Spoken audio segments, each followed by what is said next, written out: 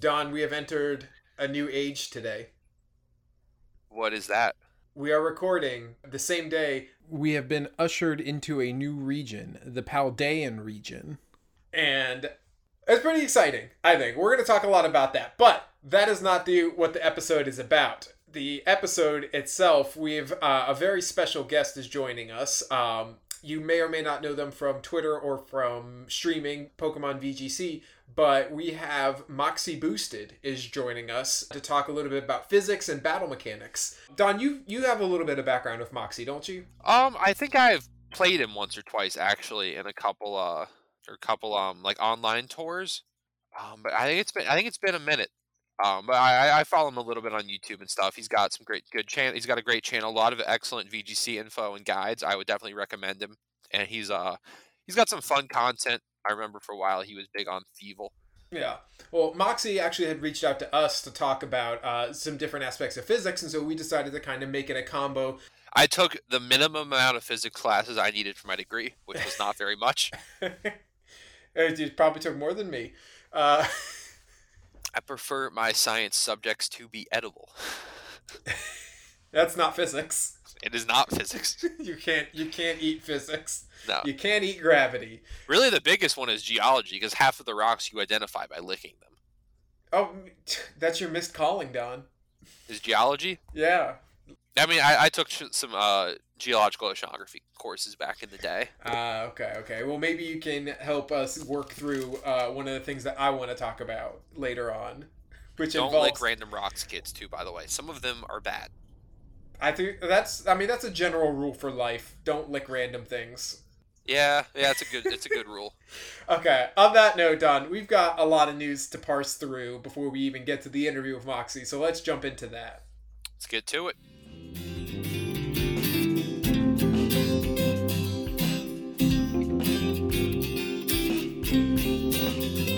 All right, Don, you've got some weird shark news to share. Yes. All right. So, how familiar are you with the Greenland shark? Beyond knowing it's a shark, that's it.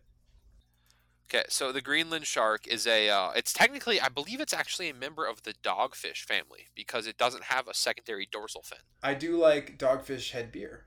Yes, dogfish are a small, most members of that family are quite small. Those are the ones you typically see in like the jars, right? Depending, sometimes they use leopard sharks and stuff, which I don't think are, but they might be.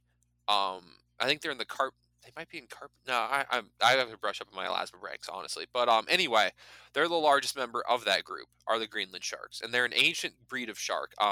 They're a six-gill shark, which is one of the older like groups as well.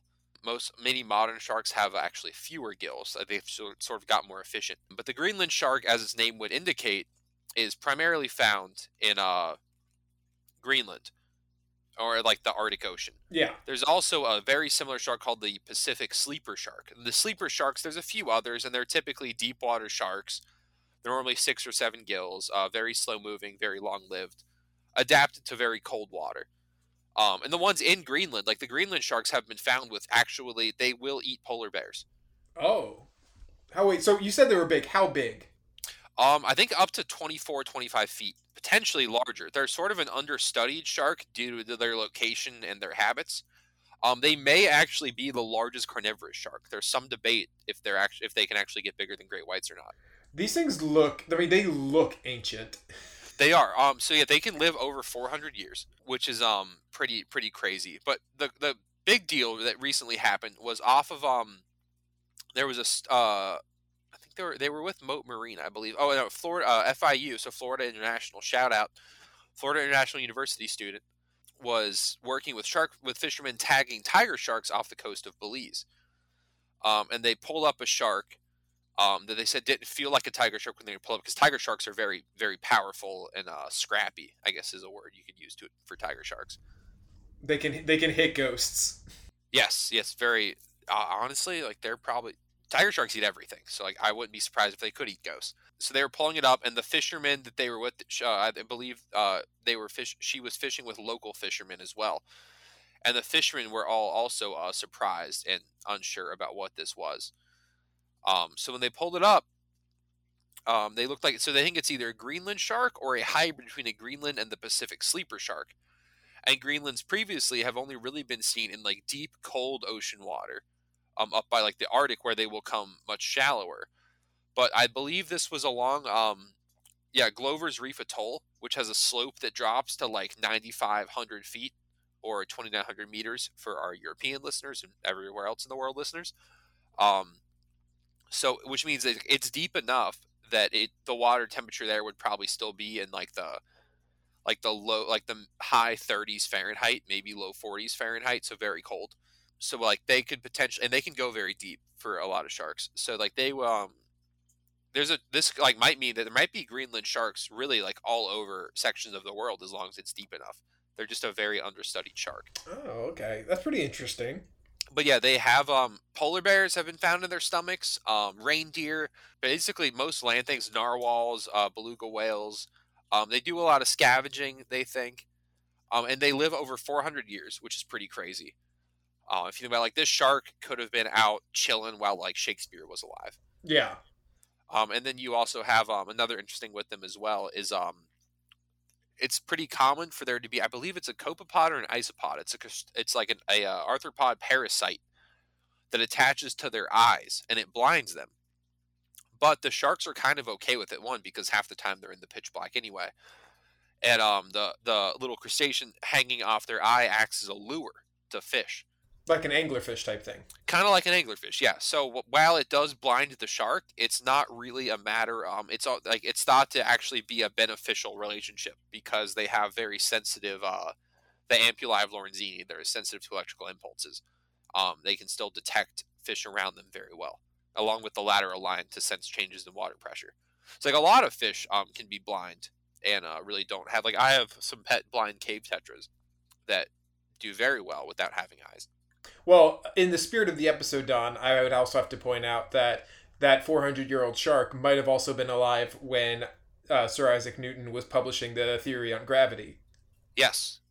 Yeah, we're saying over 400. We really don't know how long they can live. Because we probably weren't tracking this 400 years ago. Well, them and the other crazy animal, which sort of is related because one of the new Pokemon, I have to work this in real quick because it's interesting. Oh, what is it? Cetitan? Yeah. Yeah, so it's partially based off of narwhal, but there's also the bowhead whale, which has been known as the ice whale. And it's the second largest whale species, I believe, and they're incredibly long-lived as well. Like, they can live over 200 years. Which, that one is always crazy to me because, like, whales are intelligent. They're a pretty intelligent class of animals. So there's whales that are cruising around right now that are over 200 years old in that group. And like think about what has gone on in their lifetimes, and they're intelligent enough to remember changes.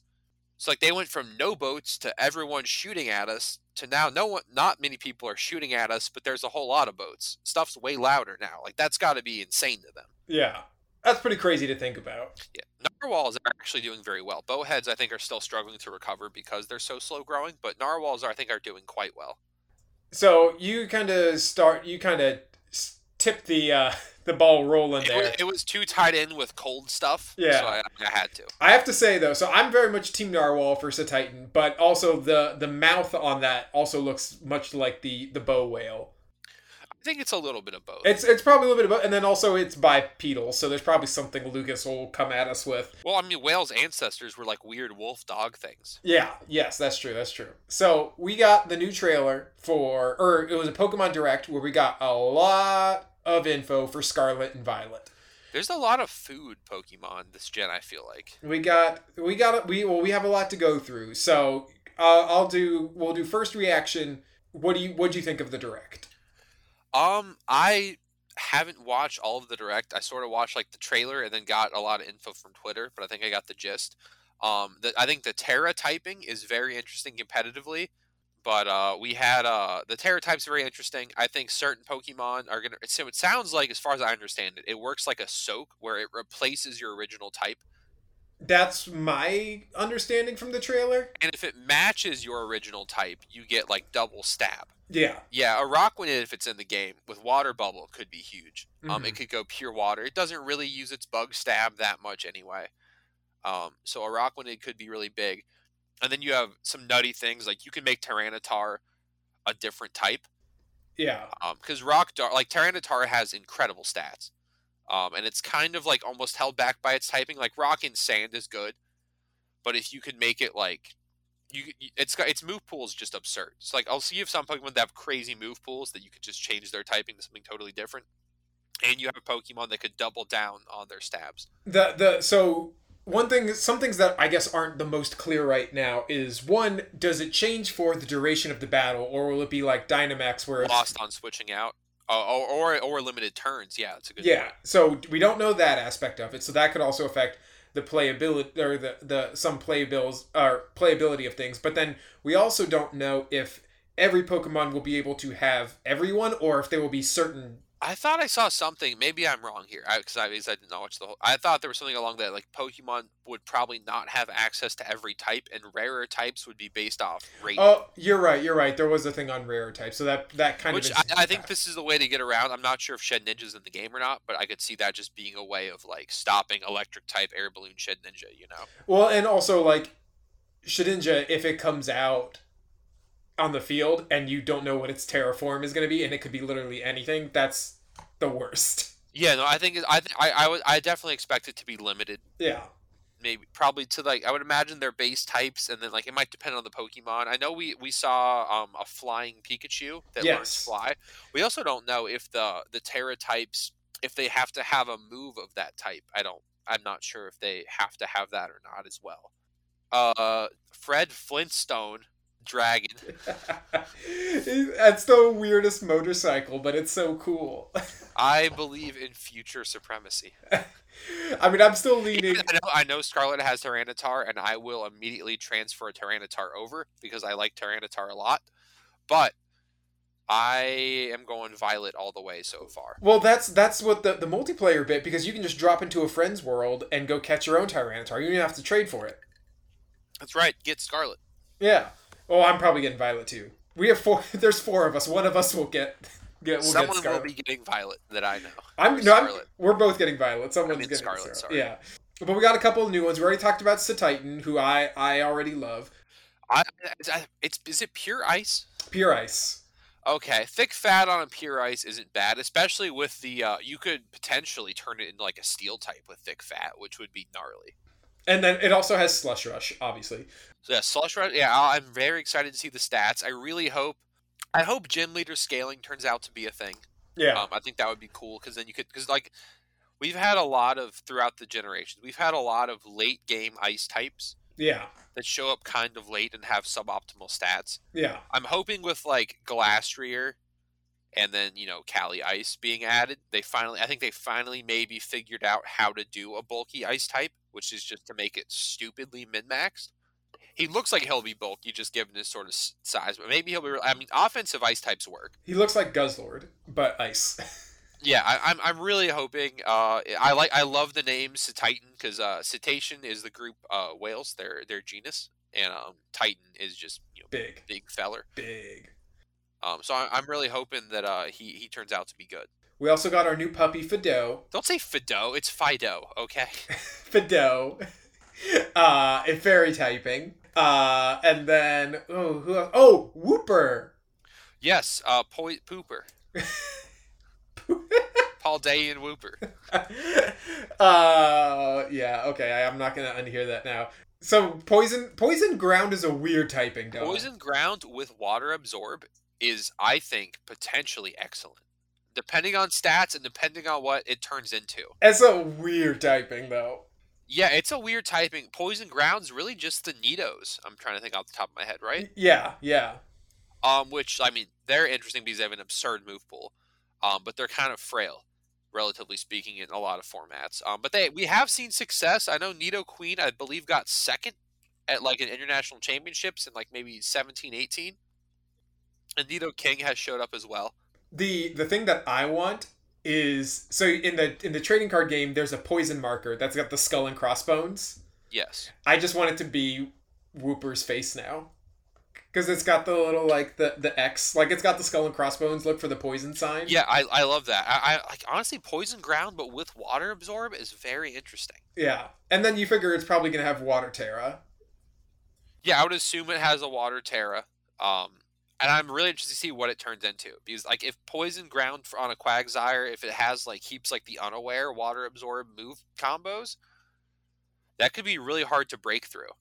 Assuming it's got decent bulk on like a curse set or something, because like curse Quagsire now, it's like, I mean, Rillaboom exists, so it's, you know, not ideal. But Yeah. depending on the meta, and like now having a poison typing to go with the ground and unaware, especially, that could be a very hard Pokemon to remove. That's right. Yeah. Were there any other new ones that got thrown out there? I don't think so. I think that's the big new the big drops that we got. Oh, and then we have series 13 as well. Oh yes. So coming back a generation, Don. What's Series 13? All right, so we have the it was sort of, everyone was wondering what the post worlds format would be, because typically in Pokemon, the post worlds format, sometimes they get a little weird with it, sometimes they just keep it the same, where it's in between the post worlds and the new generation of games. And they really just went all out with it. And the VGC Series 13, I believe it is, has you can use any restricted, no longer a cap. So you can use 6 restricted if you want, which are like the cover legendaries for the layman. And you can also use mythicals as well for the first time in the history of competitive. And some mythicals you cannot use because of, I guess it's availability reasons. Like I think Arceus you can't use, Manaphy, a few others. But like we have several very, very good ones. Victini is very, very good. Mew is interesting because it can do everything, but also like almost like, I mean, Shadow Rider is so good, and Yveltal are both so good. I think Mew and like Jirachi and friends are going to struggle. Unfortunately, Jirachi no longer has Follow Me. But I really like it so far. I've been playing it a lot. I'm not going to Worlds this year, so I'm focusing on this. Several Pokemon I think that were like not the best pick restricteds when you only had 2, but like would always be the best third. So things like Ho-Oh and Yveltal, not that Yveltal especially wasn't already good, are just now, I think, fit. Like Zamazenta is too. Like it's a support restricted, which typically you didn't really want to spend your restricted on pure support. Yeah. But now, like Zamazenta, I think is very good. Mm-hmm. I think Ho-Oh was very good. Zekrom seems interesting. This is the time for me to bring in my Hippowdon, my Stealth Rock Yon Hippowdon. I don't know about the Stealth Rock part. It'll murder the Ho-Ohs that come. Yeah, there's so many Kyogres though. And Ho-Oh has Regenerator, and most of them are running Recover or Roost. I like it though. I like it. I like the idea. I do think you're giving up a turn in a format that might be like the most. Also, we have Magearna. Yeah. And Magearna is just absolutely nuts. Oh, did you die? I hate you. Anything dies in it. So yeah, I mean, be ready for final gambits. Be ready for explosions. Yeah. Anything faints and Magearna gets a boost. Yeah, Magearna's stupid. The last bit of news that came from the Direct On that I wanted to touch on before we get into the interview is the hilarious fact that Mewtwo is joining the coffee shop. Yeah, I missed that part of the Direct. Mewtwo can now be your barista, which seems like a drastic downgrade for... If anything was going to make it snap and want to kill all of humans again, I think being a barista would do it. I think they're setting up maybe a DLC or maybe another movie where Mewtwo, after the 19th person's like, actually I wanted soy milk, and then it just like kills everyone. Psycho cut. Yeah, it's just gonna be like, you know what, I was right initially, and it's just gonna wipe out humanity. I think that might be the plot line. Yeah.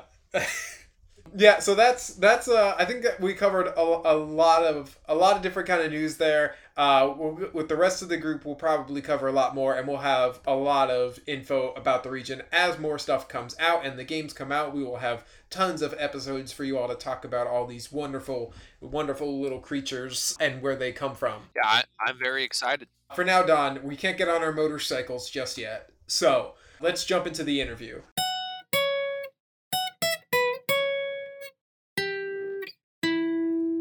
All right, everybody. Well, we actually did have a little bit of a switch. Lucas is joining us for the interview portion, but we are joined by our special guest this week. We have Moxie Boosted, the one and only. Moxie, welcome. Hey, nice to be here. Moxie, would you prefer to be called Moxie, or would you like us to address you by your real name? I mean, I am Marcos Perez, Bachelor of Science in Physics, but I am also Moxie Boosted Mediocre VGC YouTuber, so either one works. Marcus, come on, do not give yourself too little credit. Come on. I mean, you do just fine. You're pretty good. Don has told us enough about you to know that anyone who fights like you cannot be that bad. Come on. I would say I'm a mediocre battler. Listen, I have to, when you do what I do, you have to like talk to Joe UX9 in Battle Room. It humbles you a lot. Well, there's a tier here. I think you're setting yourself on a lower tier than some others might put you. Marcos, I'm the man who coined using a Snorlax with normal gem to self-destruct turn 1. I do not care. Okay, that's a good point. All right. What's your background in physics? Tell us a little bit about yourself. I've been interested in physics since, honestly, mid-college. I started going to college in an engineering program to eventually switch to aerospace engineering. But I ended up switching mid-course, not mid-course, but mid-track, to just do pure physics. Because basically what it was is you do like 3 years of physics, 2 years of engineering, and then you get thrown out into the world. I decided midway through that I actually just like physics, like pure physics. I like the mathematical part of it, and I like the abstractness of it. I think it's really fun, and it's just something that interests me to no end. And it's such a broad amount of topics that you can cover in it that it's very hard to describe any. It's hard to describe physics in one go. You have to describe many different like areas of it and get like specific. But the good part about a physics degree is while previously I was going to go for an aerospace engineering degree, I'd be very good at calculating drag and and lift and that sort of thing. Now I am just pretty good at everything physics related, but amazing at none of it. So I can basically be I can sound like the smartest guy in a room, but the dumbest guy in a physics room, if that makes sense. That's a good perspective. It works out pretty well from a career perspective. A lot of people knock the like, oh, you're not an expert, and it's like true. But if something goes wrong here, I can jump to here with a very little transition. So it's not a bad call. I do have to know, like, out of all the things you could study, why engineering, why physics in general? Because I mean, I've been playing Pokemon since forever, and I decided, you know what? I'm going to talk about the critters and the animals in the world. What got you into this? Okay, so in the same way that you were playing Pokemon, you want to talk about the critters and the animals. I think Pokemon was actually pretty influential in my decision to get into the natural sciences. Because a lot of things in Pokemon actually call back to physics topics, science related things, and especially in the years prior to me entering college, Sun and Moon had just come out. And that is actually a generation that is very much in the more like the sci-fi pop sci sort of side of science, but it does sort of act as a gateway to get you interested into the nitty gritty of things. So you might think, oh yeah, ultra wormholes. There are such thing as different dimensions or traveling through a wormhole. Like these are hypotheticals that could work, but I want to know why they work. So physics, while mundane at the beginning, becomes so abstract and strange by the end of the degree that my homework started. We ran out of Greek characters, and we started using these weird different characters because you get into like normal math, you're using numbers. You get into algebra, you start using letters. You get into calculus, you start using Greek letters, and then you get into like quantum mechanics, and you're like, oh well, we ran out of Greek letters. Gotta make a new alphabet. Yeah, like my homework literally. I think I have like a mild reading thing. It's hard for me to read letters. I'll like mix them up if they're too small and similar, and you might notice it on stream. I'll like mix up some words when I'm reading them off the page, but this was especially hard. Oh no, we'll just replace them with unknown symbols. No one's using that yet. It'll be fine. So you had said just now that physics is hard to pin down, but you joined here to do an interview, so I'm going to ask you to pin it down. Just a real quick, what is the study of physics? Real broad overview. What's it looking at? What's it trying to tell us about our world and universe? Physics is the broader study of the mechanics of the universe that we live in, and through that, you can also get specific things like the origin of the universe, or it's the sort of thing that other sciences get derived from, if that makes sense. If mathematics is a derivative of philosophy, then physics is a derivative of mathematics applied to the natural world. I like that description a lot. I did when I was in college. I met a physicist who was very much of like the all of your sciences bow to mine.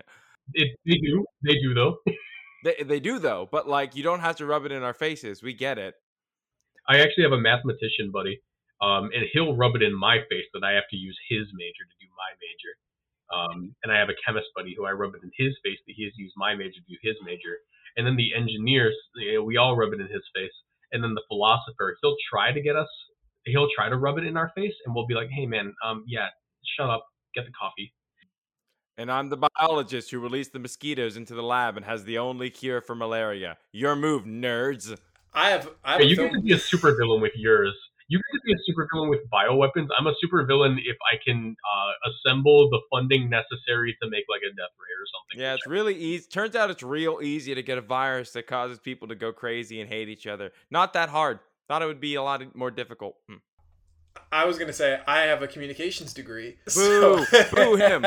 Boo this man! Hey, when you're writing those papers for grants and all that money, guess who you're gonna come to? The comm major. I like talking about critters because they're really awesome and people don't appreciate how cool they are. But that's enough about throwing rocks and learning better ways to throw rocks. There you go. So, on the note of throwing rocks, with the basic person, that's probably all they think about when they're doing this sort of physics stuff. Like, what is something that you can tie to like everyday? How does physics impact the everyday person, and why should we care at all?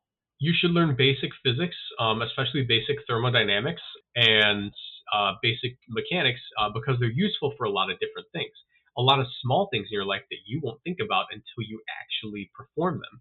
So, one good example is, let's say, you know how like sometimes you don't have a cork to open up a bottle of wine? So that's a huge issue that a lot of people face in college. You want to get drunk on a Saturday night, but hey man, how am I supposed to get this wine cork out? Stab it with a knife won't work. It's just going to keep getting pushed in further and further. How am I going to get this wine cork out? So I, the physicist, walk in and I say, I know how to do it. Give me a lighter. And you say, all right, hold up, buddy. Hold up, you had too many, I'm not giving you a lighter. And I say, no, give me the lighter. And then I wrestle it from your hands, and then I hold the lighter underneath the where the cork is, like the glass part of the bottle, the mouth of it. I think that's the word. And what that'll do is it'll heat up the bottle, and due to basic thermodynamics, when something heats up, it will expand slightly. Solids less so than liquids, and liquids less so than gases, but solids will expand a bit. That expansion allows for the gases trapped inside of the bottle to want to sort of push the cork further and further out of the mouth, because the mouth is expanding slightly, to allow for the system to reach equilibrium with the environment that it's in. Because there's a lot of gas in one area, it wants to travel from high pressure to low pressure. Best way to do it is, hey, look, this door is getting a little bit easier to open. Let's push the cork out. And if you heat up the wine bottle mouth long enough, the gases inside of the wine bottle will push the cork out naturally. That sounds way easier than my go-to methods, which was one, put the bottle in a shoe and hit it against the wall, or use a hammer and a screw. Get boxed wine, you classy people. How dare you? Me and my box are going home. Now, question about that wine method, though. Just like, you said that the air kind of pushes it out. Are we talking like, opening a bottle of champagne, like shooting out, or is it a casual push out? Just plop. It depends how much gas is in the bottle. So high pressure systems want to get into equilibrium with the low pressure area around it, right? So if your wine bottle has tons of gases in it, like a shaken up Coke can, right?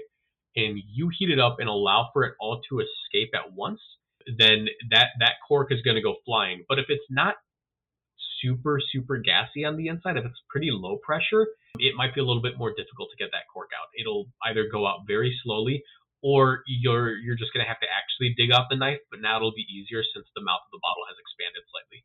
I think it's really funny because occasionally you'll see it on TV, or like people will there'll be like the super smart guy who shows up and like rambles off about physics to some random person. Like, dude, what are you talking about? And it's just, I don't know. I like the idea of it explained the way, like, yes, you kind of need physics for every single part of your day. You just don't think about it. And if you know the rules, then you can actually kind of break through it. My favorite saying in any video game, I think, comes from actually Mass Effect 2. And I'm going to have to like watered down because it has some swearing in it. So there's a scene in Mass Effect 2, and it's just some two guys talking in space.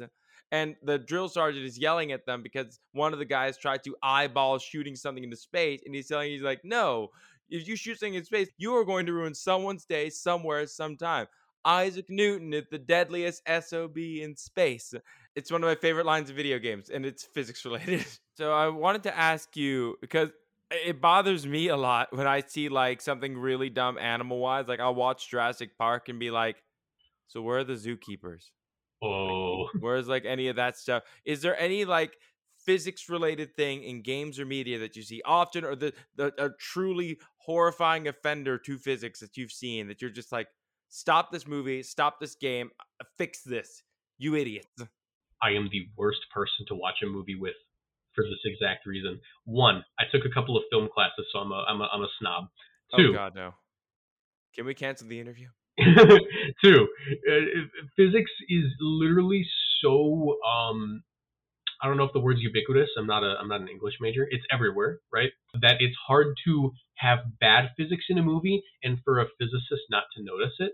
Have you ever seen Spider-Man 2? Of course you have. I don't even have to ask you. The original one by Sam Raimi. Okay, so Doc Ock and Spider-Man are on a train, right? This is the one that I woke up and I realized that I can't watch movies anymore. Doc Ock and Spider-Man are on a train. They're both standing on the train, going at a constant speed in one direction. Doc Ock takes Spider-Man and throws him directly upwards. If the train, Doc Ock, and Spider-Man are all starting with the same velocity, going in the same direction at a constant speed, and Doc Ock throws Spider-Man directly upwards, not left, not right, not side to side, Spider-Man should land in the exact same spot on that train they're standing on that Doc Ock picked him up from. Think about it. When you're driving in your car and you drop your phone isn't going to go 50 miles per hour for 3 seconds backwards. It's going to fall on your lap because you both have the same velocity, right? Yes. Yes. So Doc Ock throws Spider-Man directly upwards, and he lands behind him, forward on the train, further ahead. Did they not teach you in your film classes about the suspension of the realm of disbelief? I am going to suspend my disbelief when they get physics right, because this is not a suspension of disbelief moment. This is a bad writing moment. Yeah, but it's cool. Yeah, it is cool. On the flip side of that discussion, does something embracing physics, does that enhance your enjoyment? Are you ready to talk about Pokemon? If in a minute we'll talk about like the specifics of Pokemon, but you can talk about how Pokemon does that. Yeah. I will say that when something does embrace physics, and will sort of like nod and wink to people who have a deeper understanding of it, that does increase my appreciation of it. In the same way that someone who's really into pro wrestling sees like someone strike an iconic pose on a completely non-pro wrestling media that you might know from like, you know, your fan base. It's like that for me. It's like when I'm watching JoJo's Bizarre Adventure and then I watch something that's not JoJo's and they do a JoJo. Have you ever listened to it's Warhammer 40K? The Emperor has text to speech. At one point, 3 of the characters show up and they are just JoJo's, and it's like, yo. I haven't played Warhammer or read it or done any of like the board game stuff, but I have a lot of buddies who are into it. Yeah, no, they make the Pillar Men into some of the characters, and it's phenomenal. Oh, that's nice. Yeah, gotta love. Part 2 is where it's at. Part 2 is my type. It's I'm a Part 8 lover, to be honest. To each their own. All right, so a little bit we wanted to talk about when it comes to obviously Scarlet and Violet. Have you seen the new trailer? Yes, I have seen it. How many times have you seen the new trailer? Twice. Once at work while I was on the clock, and once when I got home. That's the right way to do it. So, with the impending release of Scarlet and Violet, what's one of the dynamics you would like to see added into the battling aspect of the game? What's something you would like to see, like with this new crystal system? I'll be honest, when we wrote this question, we were like, they're not going to announce a battle mechanic. Same day. Well, it could be a battle mechanic, or it could be like if there's an ability based like in physics stuff that you really like are keen on, like that kind. It doesn't have to be like the overarching mechanic for the generation. I want to see that whale that's walking around's legs snap from its weight.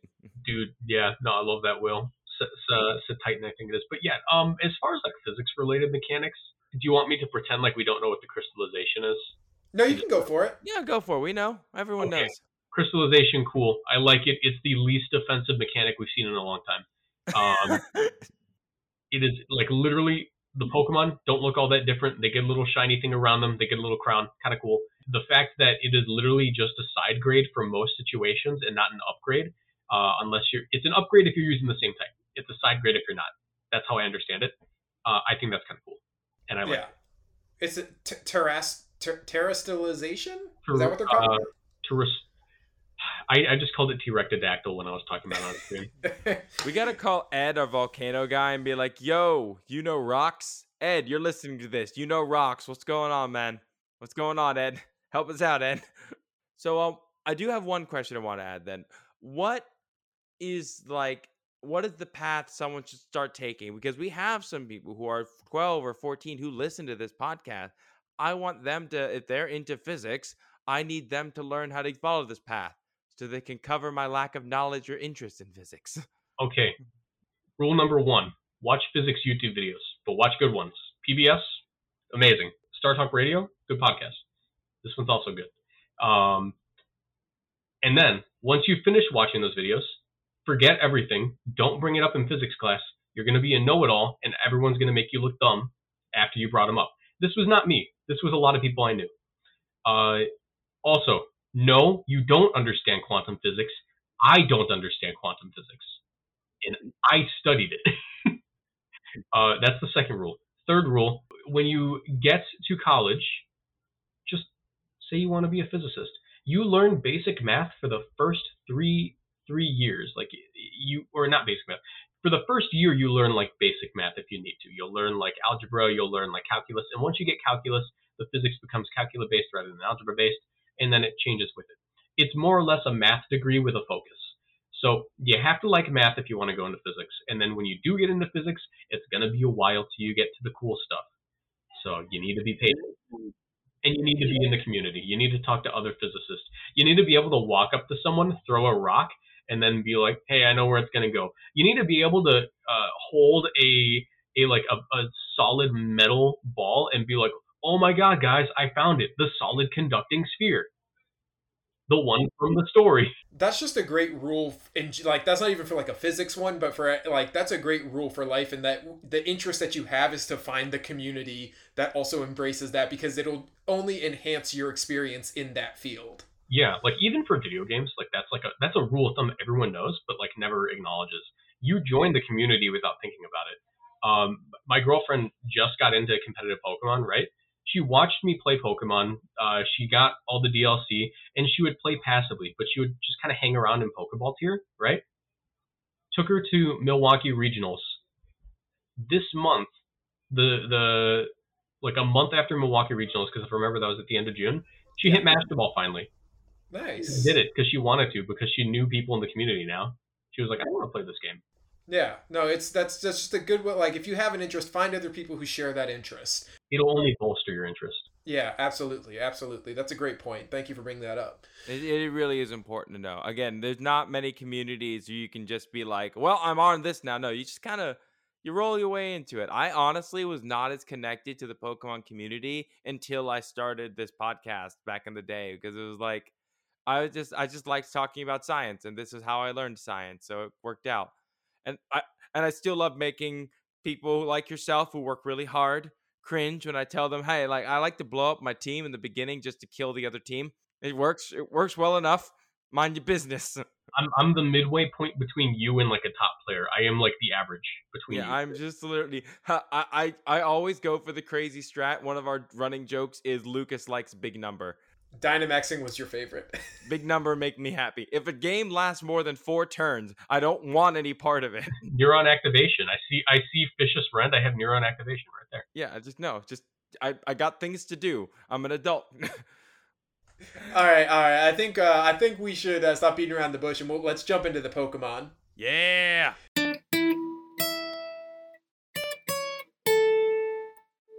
All right, so to kick us off, you had talked about Sun and Moon, and we're going to start off in particular with a feature from Sun and Moon, which is the move from Necrozma, Photon Geyser. You mean the cutscene move? The one we all just sat and watched for a while? No, that's Light of no, not Light of Ruin. What was it? Light That Burns the Sky. That's a different. Right, yeah, that was the one. I mean, Photon it's an Geyser, extension of it. Photon Geyser's the non-Z-Move version. Yeah, no, it's not. Still cool. Yeah, this was actually the one that when you initially reached out to us, you talked about Photon Geyser. So I know that I'm pretty sure the game basically describes it as just basically being hit by a pillar of light. So walk us through what is happening here when you just get obliterated by this pillar of light.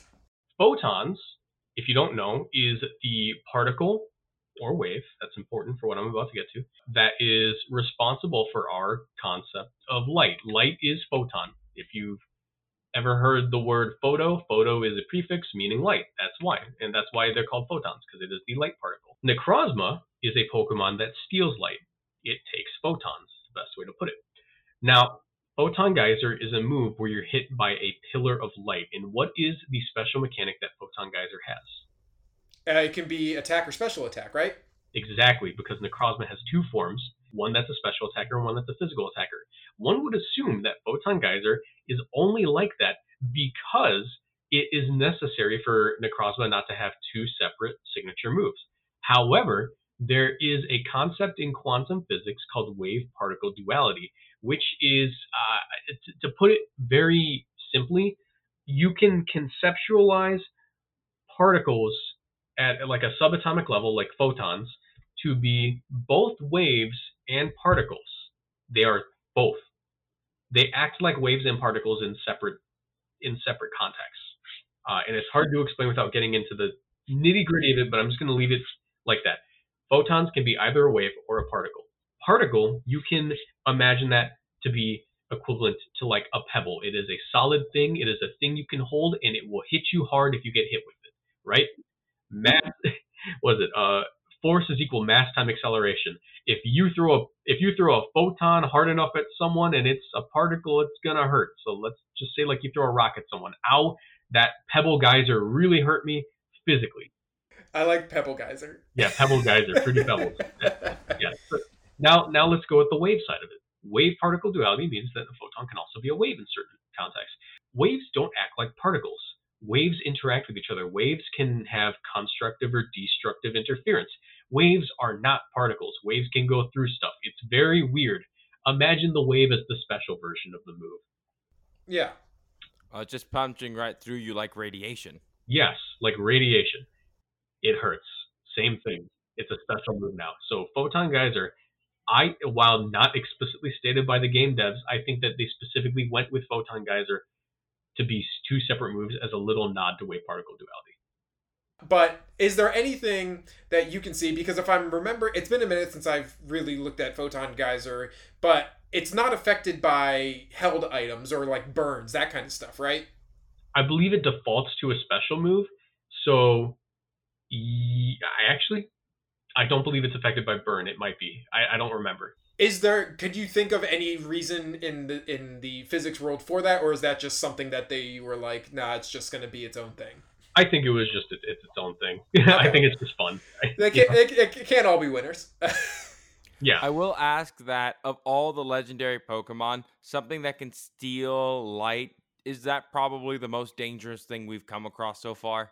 Or Dialga and Palkia is still like horrifying? Oh my, no. The scariest Pokemon you can encounter is Palkia, 100%.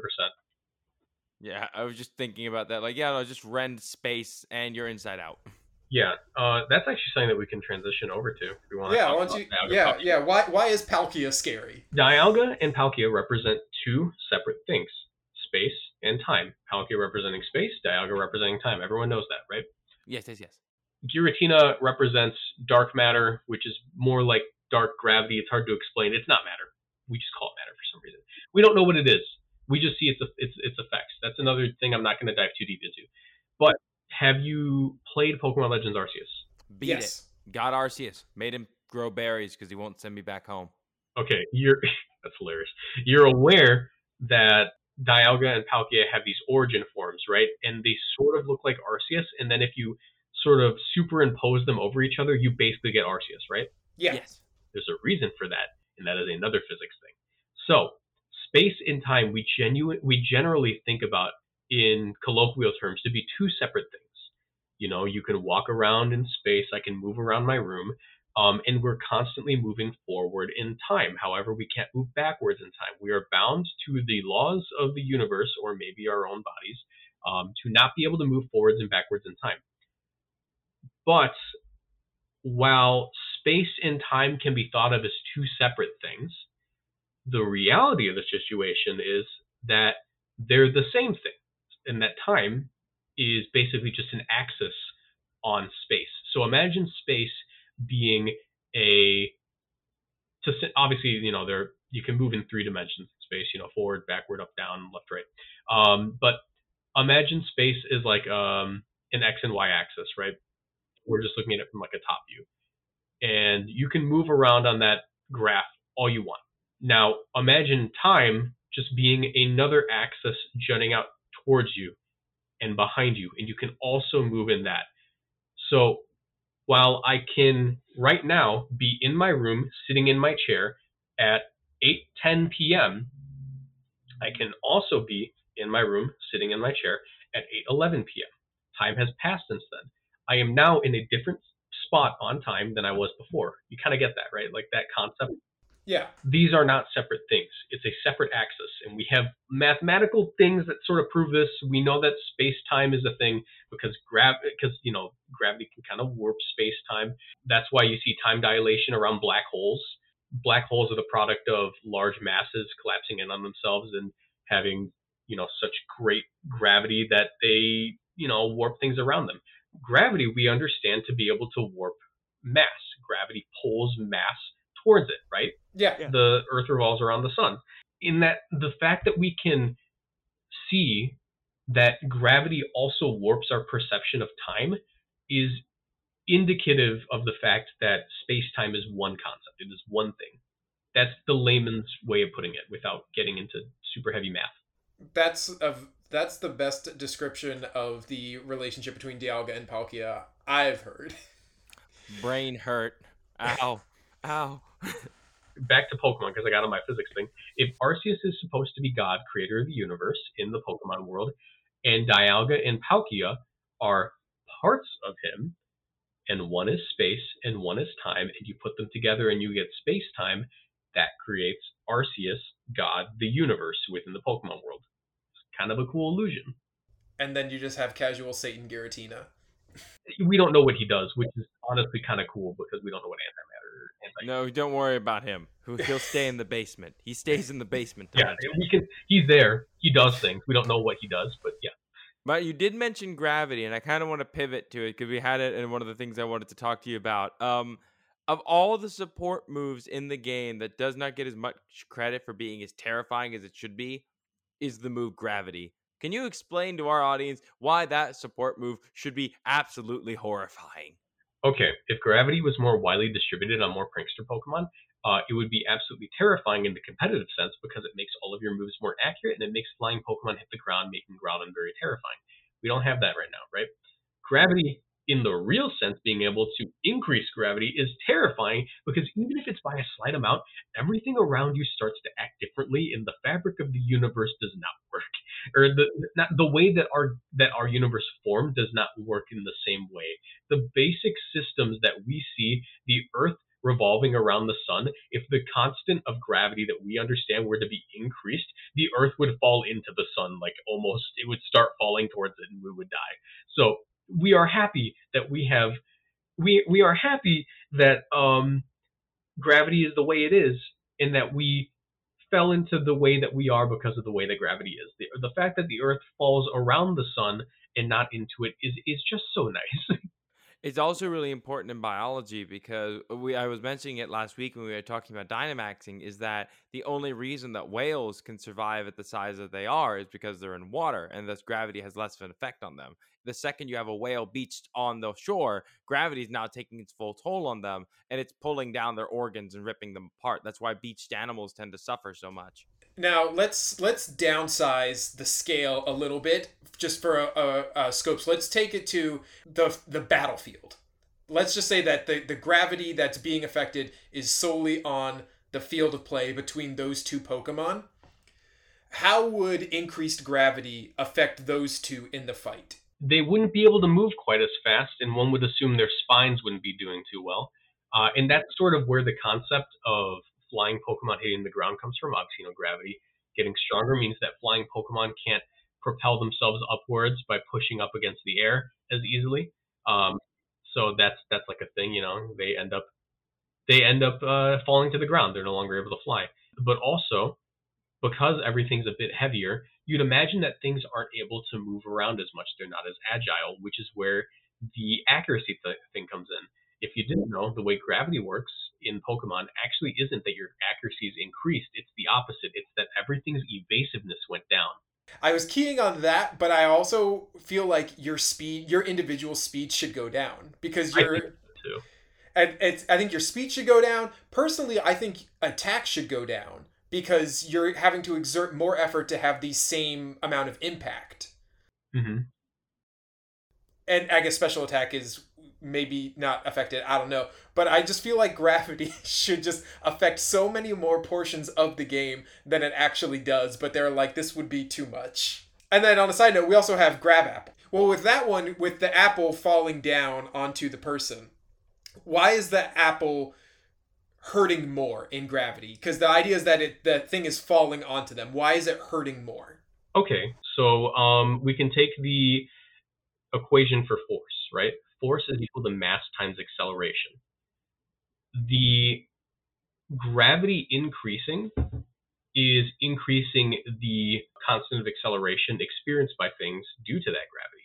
So the mass stays the same, right? So if F equals m times a, and that's the force we're hitting something with, mass stays the same. Gravity, the mass of the apple did not change. It's the exact same apple. But now, when it reaches the person, it'll be accelerating at a faster rate than it would have otherwise due to the increased gravity. So basically, it's just going at you faster. Yeah, and so then you'd prefer to be hit by a baseball bat if someone just lightly tapped you with it. If that baseball bat were swung at you, you would be in the hospital. That's the best way to look at it. Much pain. And you brought up mass too, and I guess this is the point where we could specify, at least in physics, weight and mass are different. Yes, very different. Gravity interacts with mass, resulting in weight. Your weight is the effective measurement of how much gravity affects you. So mass is your amount of stuff. It is how much stuff is in you. Gravity is something that affects stuff more if there is more stuff. And your weight is the measurement of how your stuff was affected by gravity. So it's like if you go to the moon, your weight will be different, but your mass is the same. Yes, exactly. Because the moon is of a lower mass than the Earth. So to kind of pull away from the gravity, the part of physics too that I despised was when they brought up electricity, because with my profession, I was like, I don't need to know what a circuit is. Leave me alone. But since you're here, can we talk a little bit about Plusle and Minun? That was one of the other ones you wanted us to talk about. And what's so special about these weird Pikachu clones? Okay, so Plusle and Minun actually did not have anything super cool going on with them other than the fact that they were homages to the fact that there are positive and negative charges, right? Up until they got their hidden abilities in Gen 5. In Gen 5, they were actually granted some pretty appropriate hidden abilities. So Plusle, being the positive counterpart, is the best way to put it is that a positively charged area, electrons are negatively charged. That's the best way to put it. So if something has a negative charge, it has an excess of electron. So let's say you have one electron. Let's call that like a charge of -1. That's not how we actually say it, but let's call it that, right? You are negatively charged. Now, let's say you have like a certain amount of protons, but rather than each of your protons having an electron like they should, one of your protons is missing its electron. Now you have a positive charge. Electrons want to move to areas with positive charges to make them reach equilibrium. You'll find this is like a constant within like physics, like things want to be at equilibrium. So electrons, being the thing that can move to a space with a positive charge to create a neutral area and thus have equilibrium, want to move to positive areas. So Plusle, being the positively charged Pokemon, we can think of it as having a lot of particles that are missing electrons that need electrons, right? Its hidden ability is Lightning Rod. Like I said, electrons are the things that move for the most part. When lightning strikes something, that is electricity traveling from one area to another. The electrons are moving across. Lightning Rod redirects electric moves to it because you can think of electric moves as a bunch of electrons hitting something. Plusle attracts those to it because it needs the electrons to become neutral. It's trying to reach equilibrium. Yes, it's trying to the electrons are trying to reach equilibrium, and it's noticing this little rabbit guy over there, and he's like, wow, that guy's really positively charged. We got to go there. We got to prioritize that. That's why it got Lightning Rod. Okay, now flip it. I think if I remember correctly, Minun is Volt Absorb, right? Yeah. So Minun, the best way to think about Minun getting this ability is it can't have Lightning Rod because it should theoretically be repelling those electrons. Because, opposites attract, same things repel. So if it were to get more electrons, right, the best way to put it, and this one's a little bit more of like a semantics thing or like a word play, or I guess just a weird way to think about it. Minun gets Volt Absorb because if it gets hit by lightning, it just becomes more negatively charged. It is more Minun than it was before, which is why it heals. Dynamax Minun.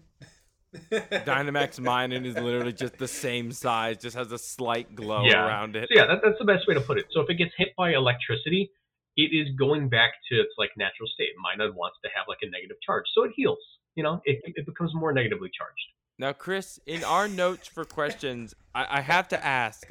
It says Rhyhorn and floating. This was a little bit of a stretch. I don't know if we're going to have time for it on this one. I know what you mean. I know what you mean by this one. We're going to be talking about buoyancy. Yeah, so Rhyhorn gets Surf first and foremost because it's a Gen 1 Pokemon. that's the reason, right? But if you want to know why Rhyhorn is able to surf, why it's able to stay on the water, so buoyancy is dependent on density.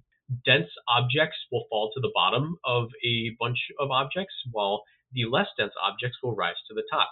You can think about this when you have whipped cream in your coffee. You ever put whipped cream on coffee or hot chocolate? Mm-hmm. Okay, so whipped cream is milk-based. But if you were to put it on chocolate milk, even though they're both milk, why does the whipped cream stay on top? Why doesn't it float? That's because even though they're basically the same thing, the whipped cream has less stuff per the same area. So things with a higher density will fall to the bottom, while things with a lower density, less stuff per area, will come to the top. That's just, there's a lot of weird math behind that, but that's the basic truth of what we see. There's a Reddit thread about this. It's really quick that I read one time that puts it in really good. I'll just read it straight from there. I explain the mechanics behind it, but here's the thread that explains it. Your Rhydon is 120 kilograms, giving him a density of 1.2 times 10 to the 5th grams per 1.8 times, or 1.8 to the 6th centimeters cubed, resulting in a density of 0.66 grams per centimeters cubed. So if water is 1 gram per centimeters cubed and Rhyhorn is 0.066 grams per centimeter cubed, that means that between water and Rhydon is the less dense object, allowing it to be buoyant and float to the top. I don't buy it. Honestly, I've actually worked with rhinos in the past. It checks out enough.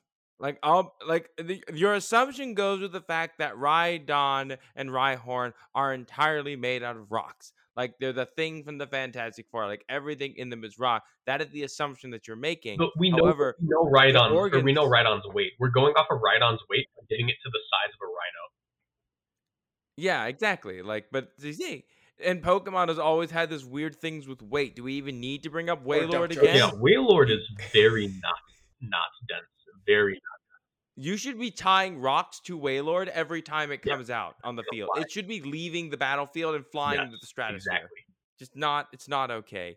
So we are kind of running low on time. I think it's time. Chris, do you want to pop the big question, the one we always leave out? So you are invited to Game Freak and you get to add one Pokemon. What are you adding? Well, and tie it to physics if you want to, but what's one thing you want to see in the game? Yep.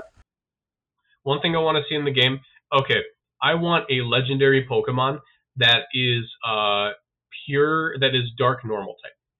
I want it to be a dark normal type, and I want it to be sort of like Necrozma, where it has like an all-black aesthetic, but it's largely spherical with sort of like a Haunter hands coming out of it, right? It is very scary to look at because it's a dark type. Why is it a dark type and spherical? Dude, it is a black hole. Its ability will set gravity on the field every time it hits the field. You could also give it Shadow Tag because it's pulling everything in and not letting it switch. It's basically a like it's Zygarde, but with an ability instead of a move. Yes. And also I want it to have an absurdly high weight. Yes. No, I can get down with a black hole Pokemon. That way it's not just on Gardevoir to be dropping black holes everywhere. Yeah. All right. Well, I think at this point we'll head on over to the wrap up.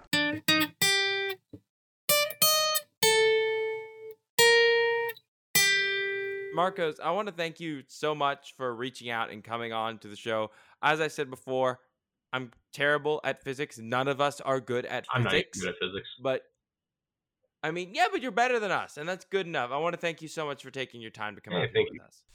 If our listeners wanted to learn more about you or search you out, where's the best place to find you? Best place to find me, youtube.com/MoxieBoosted. You won't see a lot of physics there. You'll see a lot of Pokemon, and maybe I'll drop a joke for anyone who gets physics there. But that's about it. Twitter.com/MoxieBoosted. That's where I post pee-pee-poo-poo tweets.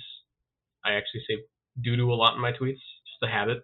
And that's. I mean, you can also subscribe to my Twitch. That's the same link. They're all Moxie Boosted. Oh my! Just look up Moxie Boosted and they'll find you. Well, man, thank you so much. Good luck in whatever tournament you're going in next, man. We'll be rooting for you. Thank you. There's actually a Chicago local in the park on next Saturday. That's awesome. Crush them. I'm gonna do bad, but yeah. That wasn't a request. Crush. No, you crushed their dreams with physics. Like, literally, just lecture them throughout the entire game. That'll throw them off. Exactly. All right, everyone. Thank you so much for listening. As always, if you're enjoying the show, please leave a review in your podcasting app of choice. It helps others find the show. Thank you so much for joining us again. Marcos, thank you again. We'll catch y'all next time. Bye.